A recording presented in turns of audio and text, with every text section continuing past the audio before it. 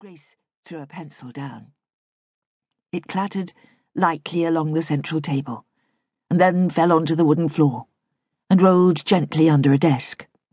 "Grace," Cara said, "are you still there?" "I'm here." "Will you go and see her?" "What?" "Will you," Cara said, enunciating deliberately, as if speaking to someone hard of hearing, "see Ma tonight, and explain to her that buying another house might not be the most practical use of her time or energy, and that property of any kind really has to be seen as an investment asset for all of us?" "Why me?" "Because, Grace, you are in Stoke, and Ma is staying out at Barlaston tonight, and we are all in London." Grace got up and crossed the studio to retrieve the pencil. She said, stooping, "But I'm not here tonight. It's Friday." "I know it's Friday. Why aren't you there?" Grace straightened up. It was a nice pencil. The lead didn't break all the time when you sharpened it. She said, "I'm going to Edinburgh tonight." "Edinburgh? Why?" "Jeff's got a friend doing a gig up there. We're going to support him." "But I'm allowed time off!" Grace cried. "I've been here since 8 o'clock this morning." "It's not that." "It's Jeff, isn't it?" Grace said. "You don't want me doing anything with Jeff." Cara said, carefully, "Well, I'm just not wild about relationships made online." "Everybody does it now," said Grace. "It's what we all do." "OK, Cupid," Cara said, with distaste.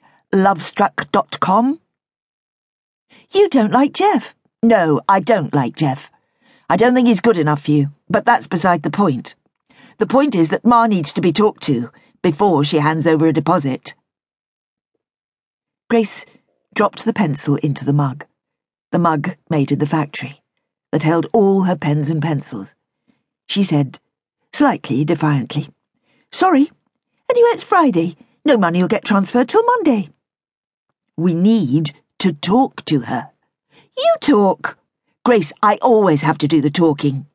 "You're the eldest, and you're the youngest, so you never get to do anything difficult." Grace wanted to say that sometimes being the youngest made every single thing difficult. Instead, she said as levelly as she could, "I'll call Ma on my way to Edinburgh." "You really are going to Edinburgh?" Grace's private phone, lying on the desk beside her sketchbook, flashed again. "Jeff," said the screen. Grace picked it up.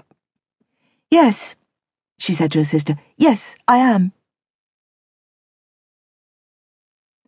Ashley Robbins, née Moran, let herself into her car in the underground car park and dropped her handbag and workbag, indistinguishable in size or weight, into the footwell of the passenger seat beside her. The footwell already contained several empty, dented juice cartons, a half-drunk bottle of one of Leo's irritatingly boastful energy drinks, and a drift of crumbs.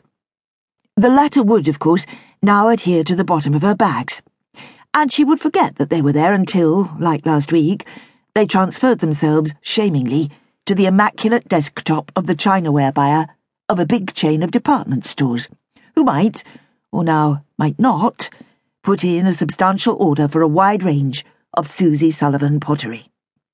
The buyer had behaved as if her desk had not just been smeared with crushed crisps, so Ashley spent much of the meeting surreptitiously trying to remove the mess with wet wipes, which filled the room with an insistent aroma of synthetic lemon. There had, as yet, been no confirmation of the order. Ashley buckled on her seatbelt, started the engine, and turned on the headlights. The car radio, bursting into life with the engine, announced that it was 3 minutes to 6, and the weekend weather would be mild and unsettled, with slow-moving bands of rain advancing from the west. Rain which would, in turn, curtail visits to the playground. Some mothers took towels to dry off the slides and swing seats, but Ashley was not one of them, and prevent Leo from making progress in the stretch of mud and broken concrete that he assured her would one day be a garden. She had tried not to say, "when the children are too old to use it," and failed. Leo had drawn a beautiful plan of the projected garden and pinned it